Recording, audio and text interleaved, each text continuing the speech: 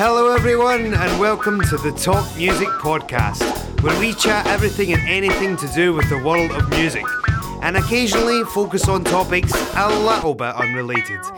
My name is Scott Kibby, I'm a drummer turned comedy singer-songwriter and now apparently a podcaster. You're going to hear me chat to many people, but more often than not, it will be fellow musicians, having conversations about their careers and lives within, arguably, the greatest art form in the world. And you get this for free, that's right, for free, at scottcowie.com. The music business is a tough business, even at the highest level. All the guests that have been on the podcast, and we've been fortunate enough to speak to some of the most successful musicians in the world, will testify to that, okay? Now, Metallica, the biggest heavy band of all time. 2001 is the year their bass player Jason Newsted leaves the band. They start filming the progression and the documentation of their forthcoming album. They call up a therapist. You heard me right, they call up a therapist to deal with their day-to-day issues that they've got, the personal issues, their life coach, and we're going to speak to that man, and this is a fascinating story. Dr. Phil Toll is going to be on the Talk Music Podcast with myself, Scott Cowie. Some Kind of Monster is the film that is released in 2003. So that 2-year period it takes Metallica to record this album. Within the movie, the singer James Hetfield leaves, walks out the door after a massive argument, and we're going to talk to Dr. Phil about this, okay? He leaves, he goes into rehab for close to a year. Now, this is one of my favourite films ever. The film that I'm referring to, of course, is Some Kind of Monster by Metallica. Dr. Phil is on $60,000 a month. $60,000 a month to help Metallica through this period of time. Now, James Hetfield, the singer, heavy metal god, right? I think it's fair to say he describes Dr. Phil as an angel, and you can watch the movie. It's one of my favourites. I'm fascinated to speak to Dr. Phil. It's going to be a good one. Before we get to an interview with Dr. Phil, let me just address one thing, ladies and gentlemen. I have had tweets, I have had emails, I've had Facebook messages, smoke signals. People have been reactivating their Bebo accounts and have been getting in touch with me, and they've been saying the same thing. Scott, what has ever happened to that game that you're calling I'll Name a Song and Then You Play It? You played it with Sandy Tom a couple of weeks back. Twitter went absolutely crazy. CNN reported on it, and we've not seen it since. Well, I am going to address this right now. I'm in the studio right now with Mr. Graham Duffin from Wet Wet Wet. How are you, Graham? Hello, I'm very well, thank you, Scott. That was a fantastic introduction. Did you get any semaphore, perchance? Well, we'd got everything but that, yeah, but we're expecting that tonight. Excellent. Now, 1989, you played Glasgow Green with upwards of 80,000. You've played Celtic Park, sold it out. You've sold millions of records. You're now on a Talk Music Podcast. Is it fair to say this is on a much higher level? Oh, this is on a completely different plane. A whole new stratosphere. That's a whole new experience for me, in fact. Let's get down to it, ladies and gentlemen. I'll name a song and then you play it, Graham. And the game that we're calling I'll Name a Song and then you play it. Right, so am I going to need a guitar? Right, hold on. That one, that'll do fine. Here we go, got a guitar. It's so impromptu, you wouldn't believe it, ladies and gentlemen. This is the game that we're calling I'll Name a Song and Then You Play It. I'll name a song and then you play it. I'll name a song and then you play it. I know that song you just played, 'cause 10 seconds ago I just said it. We're with Graham Duffin here, and I'm going to completely randomly come up with a song off the top of my head, and this man is going to make an attempt to play it. Sandy Tom get 3 out of 3. We're going to try and get 5 out of 5 for Graham. She's at the top of the charts. Graham knows a little bit about having number ones. He's had a good few, so here we go. Graham, let's do it. The EastEnders theme. What key's it in? I don't know.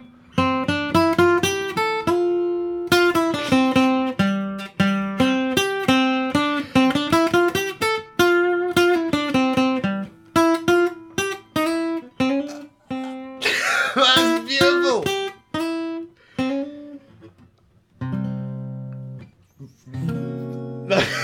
It's very, very nice. I love that little jazz chord at the end.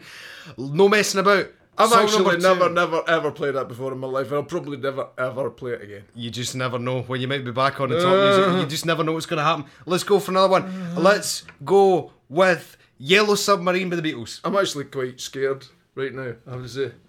What key is that?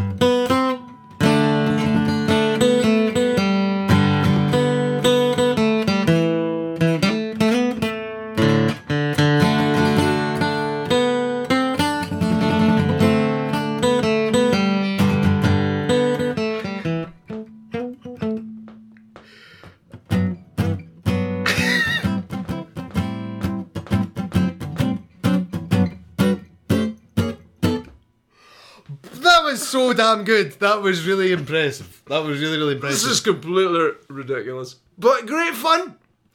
Celtic Park sold out. Everybody singing along back your songs. Is this a feeling similar to that? Is this just This do you is get the same? well, as we said before, this is a different league. Yeah, it's actually quite terrifying. You sitting there going, "Play me this." Right, let's continue. Where are we? I don't know. Happy birthday. Oh, what Happy birthday to the you. Stevie Wonder version of the happy birthday to No, it's just the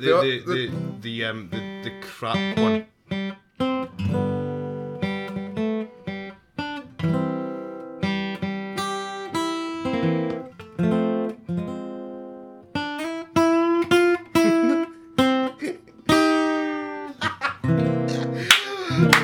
This guy's unbelievable at this game. This is so damn good. Right, okay, Graham's is just pushing. This is just at least raising I the knew bar. how the tune went. This is raising the bar. Right, okay. Last one. The last one has got to be the same last one. We've got to make this a continual theme. Smoke on the water. Oh,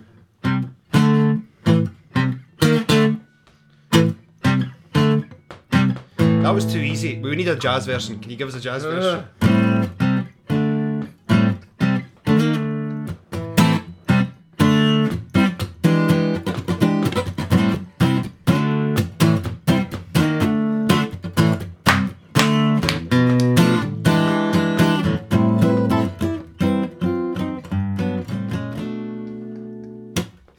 Graham Duffin on the Top Music Podcast playing I'll Name a Song, Then You Play It. I don't know, was that 4 out of... I can't remember. It was Phil Marks anyway. Graham Duffin on the Top Music Podcast. We're now going to get back to Metallica's Therapist, okay? We've now come up to a high. Now we're going to get dead serious with Dr. Phil. Graham, thanks for being on I'll Name a Song, and then you play it on the only podcast in the world that's worth listening to. that we edit on in my bedroom. Thank you. yeah. Bye. I'll name a song and then you play it. I'll name a song and then you play it. I know that song you just played, 'cause 10 seconds ago I just said it. Hey, this is Janine Leah. I'm a singer-songwriter from the San Francisco Bay Area. I'm on the same record label as Scott Cowie, FBoo Music in Los Angeles. I'm going to read out the famous and inspirational mission statement written by Dr. Phil Towle, in which he reads to Metallica at the start of the movie. Here we go. We come now to create our album of life. We honor the brilliance of each and the value of one. Throughout our individual and collective journeys, sometimes through pain and conflict, we have discovered the true meaning of family. It is both our mission and our destiny to manifest this idea.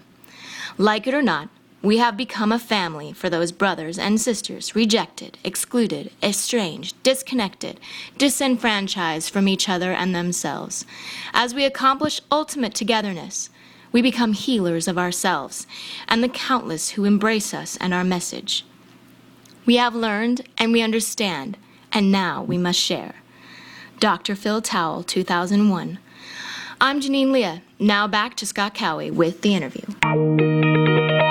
Okay, back on the Talk Music Podcast with Dr. Phil Towle. How are you, Phil?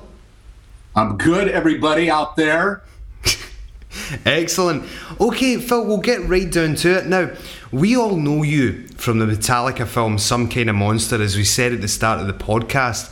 But is it true that you worked with Tom Morello from Rage Against the Machine prior to that? Is that a fact? The story goes like this. If you want to I'll do the short version. Tom Morello was and is a devout St. Louis Rams professional football fan, right? He loves the Rams. And I was working as the coach of the Rams, or the mental coach of the Rams during their championship run back in 2000. And I met Tom in, I think it was 98 or 99, and he was invited to sit in the same booth that I was, which is the head coach of the Rams booth and suite. And because the head coach's son-in-law was Steve Barnett, the vice president of Sony Records, and the subsidiary of that record company had Rage Against the Machine on it. Is that too long, everybody? I'm just getting warmed up, everybody. I'm just getting warmed up. No, that's absolutely fine. That's great. We spoke about Metallica and how they're one of the biggest bands in the world. You've worked with them at the highest possible level within music. You have given that band therapy. Someone else who's going through a real difficult period of time at the moment is an artist, Justin Bieber. Very pressured situation he's under, similar to Metallica. He's got a lot of responsibility. We know he listens to the show. What advice would you give the J-Dog if he's listening in, Phil? Oh, well, Scott, I hesitate to give advice to anybody I don't know, okay? Given that caveat, I believe, based upon only what I've read, that he's crying out for help. And he needs to go. I think a good place to do it and start is rehab, or a place sequestered away from the fame that is intoxicating, that's creating a problem for him. He's not managing his success. He's not managing his life. He's lost perspective, Scott. I don't know what the people have thought about, around him are thinking, but they ought to be thinking about taking good care of him. And I don't know whether they are. It doesn't look like they are. Or maybe they've lost connection with him. Justin Bieber, like anybody else, needs help. And this is actually a platform. Let me speak to a platform that I feel about anybody who is in a position where they fulfill their dreams. Your personality has to come along for the ride. Most people handle the substance of their art form. They know how to get better. Let's say if it's music, they know how to get better playing music, presenting music to the public, recording. They need to know how to do the technical aspects of something well. They learn that. But there's no book on how to be a celebrity. There's no book on how to be famous. There's no book on how to manage oneself. That's a really difficult thing. And the people around you, God bless them, have your good intentions with an asterisk. If they're making money off of you, then they want the meal ticket to continue. When I've been working with, and I had a great, I really felt respected, and I'm very respectful towards the management, Q Prime management of Metallica. It's also Rage Against the Machine and some other people I've worked with as well. They knew the important. They did not milk their clients, and some people do, and it's not that they do it intentionally. They're all good people in management. They start out that way, but if you don't pay attention to the growth of the human being that is that is your meal ticket, then you're going to look the other way. And heavy metal, especially, has a persona that requires people to go crazy. And fans, our fan base. Now I'm preaching, okay? But you can edit out whatever you want. As fans, we have a responsibility because we love our celebrities until we decide to move on, and when we do, we don't give a shit. We don't, we walk away from them. Mm-hmm. And we expect our heavy metal guys. I mean, metal has changed. We don't hear a lot about metal now, in a way, but we expect our metal people to be acting like their music and walking the threshold or the edge of being crazy, walking the edge of self-destruction. We like that about their music, and if they act like it as people, we don't care. As long as we get what they're giving to us. Now let's get straight down to it. I want to talk about one of my favourite films of all time, Some Kind of Monster. This is a two-part question here. At the start of that film, you and the members of Metallica are sitting in a hotel in San Francisco, and you read out the now famous mission statement. Now, the band at that point were going through a difficult time. Do you think a mission statement was something that was necessary to get them back on the right path? And secondly, what was going through your mind when you put that statement together, Phil? I think, Scott, what was happening there is the guys needed some direction in terms of like aligning their purposes. And when I'm working with a business or any place, you have a mission in mind. And even if it's you're creating a particular song, you have an idea in mind. you channel your energies towards a mission, you get more effective results. That's great. That's really, really interesting. So let's talk about the relationship with Metallica. Now, it's interesting to think that at the start of that film, James Hetfield was perhaps the more reluctant individual of the group to buy into your theories and your philosophies. But towards the end, he seemed the most dependent upon you. Let's talk about how that relationship developed over a period of time, Phil. James, I think James was reluctant when he realized that we were going to get into some deeper things about ourselves as individuals. In my work, high performance in whatever industry depends upon how well you manage your own personality and you manage your success. Metallica wasn't managing their individual personalities well, they weren't managing their team well, and they weren't managing their success well.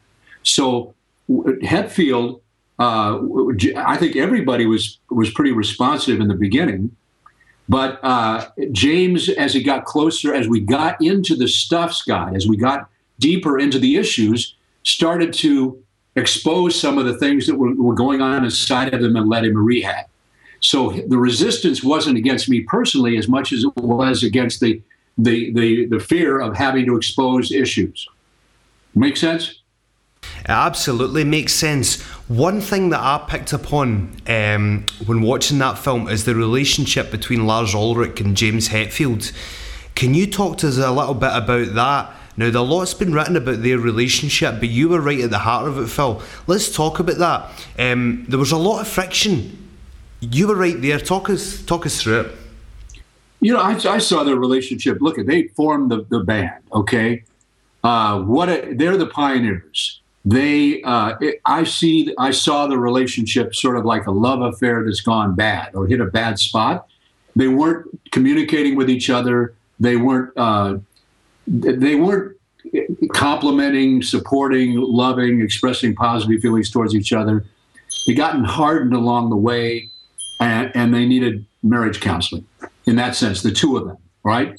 So I think they have a really good, respectful relationship now at this particular point in time. I haven't seen these guys in a while, but the aftermath of the work certainly indicated that they were respecting each other, and the differences that they had weren't so pronounced, and what differences they do have as personalities, those differences were not damaging the relationship. One of the most crucial parts of the film, Phil, was where James and Lars Ulrich had that massive argument. Now, we're going to listen to a little bit of audio footage from that right now, and we want to get your thoughts on it, Phil, so here we go. It's pretty straightforward. And the guitar, it's a little stock. So I started trying to introduce some kind of edge to it from the drums. Those things we throw out to each other are complete bullshit, you know? It sounds too stock. It sounds too normal to me. You know what I mean? You're saying that so you can get your point across about doing a drum beat. I mean, you know, it doesn't hold any water. To you. It doesn't. I think it's stock. Which part of that is unclear to you? I think it sounds stock to my ears. I mean, you want me to write it down? I think it feels stock, I okay? can't hear you. So when you say, you're telling me what to play right now. You're telling me you should play with what Kirk's doing, and I'm telling you it's stock. Dude, fine. You know what, guys? Why don't we just go in there and just hammer it out, all right? Instead of hammering on each other. I mean, we're in moods, and we're not going to get in. All you want to do is pick a fight, and... I don't want to pick a fight.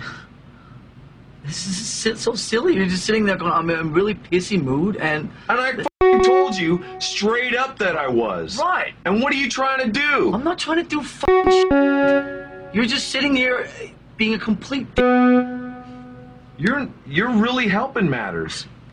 You're really good at that. I was straight up with you, and I told you I'm in a shit mood, and what have you been doing? Picking at me all night. Come on, guys. We got better things to do. Right? Yeah, I do. I do.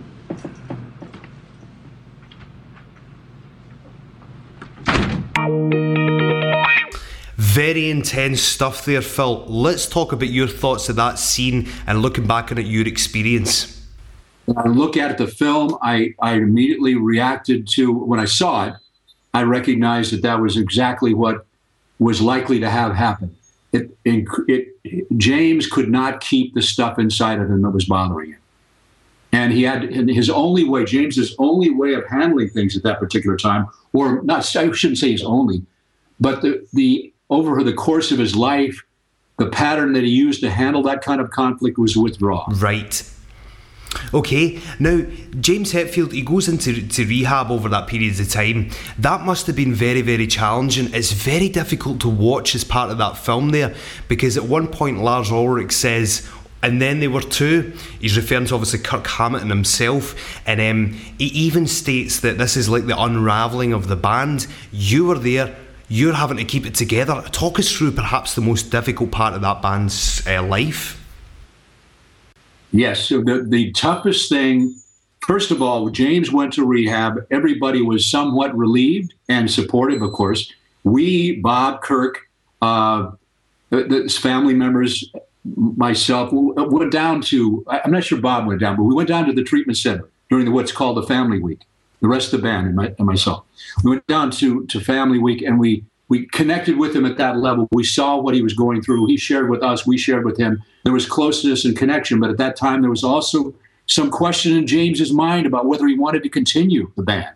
And that's because when you're going through something as transformative and dramatic as rehab, your whole value system, Scott, is thrown up in the air. You don't have, you don't know who you are. You're cracking the egg of discovery, and so there's a lot of personal stuff that he was struggling with. So when when at a place where, as I said, we worked with him, but we worked with what was going on down there. And then as we pulled away and started working on our own, for Lars, it was like, how long is this going to last? Do we really have a band anymore? And it began to be more and more frightening for especially Lars, but I'm sure for Kirk as well. And so what we did with that was we tried to keep focused on what we were doing to work alongside. We worked on the stuff that was going on inside of them, while James was working on the stuff that was going inside of him. That's the way we kept our focus. Absolutely. You might have already answered this question. My question was going to be, what was the most challenging point in your relationship with Metallica? Was that period of time, Phil? Was it a separate incident? What's your thoughts? The most challenging part might have been the very beginning. Right. When I met with him the first time before the film was on. So I met with him for 3 months, or maybe 4 months before we started the shoot. Mm-hmm. The film crew was set up to promote the next album, and to kind of bridge them from the place where they were slipping off the radar a little bit, trying to keep them in front of the public eye, and it was going to be about the making of the next album. All right. So the first meeting I had with Metallica was at the Ritz-Carlton Hotel in San Francisco. Everybody got together after Christmas, and Kirk came in and had some presents with him. Jason comes in and says, excuse me, sir, I need to talk with my buddies in the band by myself. And I was next, so I went into the room next, and I could hear what was going on. For about 10 minutes, there was a big fight going on, not physical, but Jason was saying, I'm not going to be in this band anymore. And that was throwing the whole thing up for grabs, which is a very dramatic moment. I tried to respect them from I wanted their privacy. I didn't know them. They didn't know me. I wanted them to do what they needed to do. I didn't feel like barging in on them. But finally, after about 10 minutes of that, I got up the courage to go back in. And I said, look, guys, I'm here to help you with something like this. This is why I'm here. Let's talk. And it was what seemed like that proverbial long silence before Lars finally said, let him in. So it was like that was so difficult because Scott, I would never have been on that project. That would have been it. I mean, they could have said at that particular point. So that gave you confidence, Phil, when he said let him in. You felt as if you were part of that family. I felt I was obligated to do my work and I was glad they had the opportunity to do it. Absolutely. James, you mentioned Jason Newsted there. It's interesting to know that he's actually in that film. He's been interviewed and he seemed very opposed to the idea. And you mentioned it there of someone coming in. And I wasn't going to bring this up, Phil, but as you did, looking back on that film and hearing his reaction to Metallica bringing in a therapist, what were your thoughts when you watched his negative reaction to that? I try to put myself, part of my responsibility as a human being, and in part in terms of my work, is let me put myself inside of Scott. Let me put myself inside of Lars in perspective. Let me put myself inside of what Jason's thinking. Jason he made a move that had been calculated, but it was spontaneous as well. And he broke he left the group. And then he wanted to come back. And as a part of, we were already into our process, and that's not on the film, and that's not in the film. He wanted to come back, and I understand why he wanted to come back, and the band didn't want to have him back after that because there were a lot of hard feelings that hadn't been processed. I think that was a factor. I think he didn't know me. He never got a chance to know me except in the moment where, really the couple of 3 moments when he came back and the band decided they wanted to move on. So I didn't take it personally, and I don't know whether, I never have talked to Jason about it, but I'm sure that he had mixed feelings about having someone come in from the outside. They all did at some point. Hang on a second there, Phil. We're just about to advertise some of our previous episodes. Previous episode. Now, we have got a lot of good previous episodes, it's fair to say. Go and check them out at www.scottcowie.com. Click on podcasts or www.scottcowie.com/podcasts. Either way works. Episode 1, Glenn Matlock from the Sex Pistols. Episode 2, Huey Morgan from the Fun-Loving Criminals. Episode 3, our good friend Sandy Tom. Episode 4, Brian Ray, the guitarist for Etta James of Paul McCartney, to name but a few. Episode 5, Orianthe, phenomenal female guitarist. Episode 6, head spokesman for NASA, Bob Jacobs. And on this episode, we're talking to Dr. Phil, the man who is a life coach for the biggest heavy band of all time, Metallica. ScottCowie.com, go and check all the episodes out. Previous episodes. Now, people feeling a little bit apprehensive about the idea of being filmed in that fly-in-the-wall fashion. One scene that's also a little bit difficult to watch, and it's also very emotional too, was the scene with Dave Mustaine. For anybody that doesn't know, that was the original guitar player in Metallica who was sacked in 1984. But for the first time in a number of years, he meets up with Lars Ulrich, one of the founding members, of course, the drummer in Metallica, and they have an interesting discussion. Phil, you were right there in the room. Can you talk us through that? Well, you saw it, and it was well, it was natural and evolved. Berlinger and Sinofsky did a great job in their whole film. They filmed a lot, but they did a really good job of capturing the poignant moments, and that was historically a poignant moment for Mustaine and for Lars. It was too bad that James wasn't in on that, especially.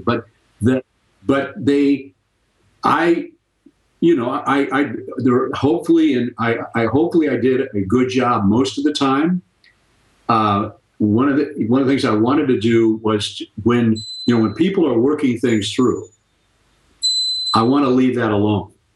I want to be able to help guide them, but not influence the outcome. All right, because the outcome is theirs. Mustaine, had some real hard feelings and some sad and feelings and hurt, wounds that never were healed. I think that went a long way for him feeling healed. But I think that I haven't talked to them since then. But since then, I think they've been on tour together. So I'm sure that their relationship is pretty much in a healthy place right now. But it was difficult. It was painful. Yeah, it looked very, very... It was difficult to watch, so it must have been difficult trying to kind of get the guys together to be on the same page, and hopefully the film will have helped them build their relationship back to the point that it is now. One part of the film as well, I want to talk about Bob Rock, a producer who seems like such a nice guy, seems like a great guy to work with, Phil. Great human being. There is one point, you're trying your best. The band are coming in to record another day to rehearse and record, of course, for the St. Anger album. And you've posted up various different inspirational signs everywhere. Talk to us about what you had written on those bits of paper to inspire the band, and why the producer Bob Rock tore them down as soon as he walked in that day. I don't know. I've never asked Bob why he did that. I think there were periods of frustration going on at different times, and frustration spilled out on all of us, from all of us to the rest of us. And this was a long project. We were together. When James came back, we were together for almost a year every day, for 10, 12 hours a day. So there was a lot going on, and as you would expect in those situations, the conflict arises, and it was by no means peaceful. And I was by no means always doing the best I could, too. Right. One final thing about the film, another quite poignant moment. Metallica feel as if they can carry on without your guidance on perhaps a day-to-day basis and the full-time schedule that you had with them. They have a discussion themselves and think we can carry on without Phil. They talk to you. You seem apprehensive about letting that relationship continue without you. You want to go on tour with them, and you express your feelings to them directly. What was going through your mind at the time? That's a great question, Scott. And I would say it this way, looking back at it now. First of all, I did a lousy job of managing that situation. Okay. Secondly, I'd like to believe that my strongest investment was making sure that when I leave a project, it's in the place where it needs to be. Facts will bear me out that there were issues that I knew needed to be addressed that hadn't been addressed yet, and they were later addressed. When I came back again and worked with them. But there are things that in my profession, just like in your profession, where you see things you see that other people don't see, or things you see that other people don't necessarily agree with. So I didn't think I handled that well. I also was a bit ambushed because I was invited to stay by one of the members, and so the expectation was, and I brought it to everybody's attention. I said, "Hey, let's define what I'm going to do going forward." Okay, because I have to make a decision personally. I've got other things I need to do. And so it came out, I was expressing spontaneously my unhappiness with that situation. I don't think personally some people have said that you shouldn't get close to people. It's not a psychotherapeutic thing to do. And in traditional psychotherapy, it isn't. But this wasn't psychotherapy. This was coaching, and it was nobody has done something like this, where you live with people on it, and you follow their every moment all the time. I still do some of that kind of thing in my work because you get closer to the real life situations when you take it out of an office and you put it into where the people are. Okay, but I think that was, if I did it over again, I wouldn't have been so stubborn about it. I was caught off guard, and I reacted like a human being, hopefully, and we healed it up afterwards, I believe. So it was just on the film. It was more of a dramatic moment than maybe there wasn't a chance to show the how we worked it through. Yeah, I can understand that to a degree anyway, how you were working with that band for such a long time, and you perhaps felt close to them, and you didn't want to kind of leave it at that. How couldn't you, Exactly. Phil, it's been an absolute pleasure talking with you today. Very, very insightful. We hope you've enjoyed being on the Talk Music podcast, and no doubt we'll chat again. Scott, so appreciative of the invitation. Everybody out there, you know the man. When you have to check something out that's going on the scene, Scott's your guy. All right? Thanks, man. Talk to you soon. Fantastic interview there with Dr. Phil, Metallica's life coach. Can you believe it? Now, I'm here in the studio right now with a band called Waterlight. I was recording my podcast in one room, they were in the other room, and they're with me right now. How's it going, guys? Yes, good, yeah. Now, these guys are playing alongside myself on the 20th of March at Malone's Bar in Glasgow, Sucky Hall Lane. Get yourself down there, £5 a ticket. They're on before me. It's going to be a cracking night. More information at www.scottcowie.com. Their song is going to be the last song that we play here in the podcast. What's the song called, guys? It's called The Vault. The Vault. Check it out, everyone. We'll see you next week. And this song is produced by Jack Hughes.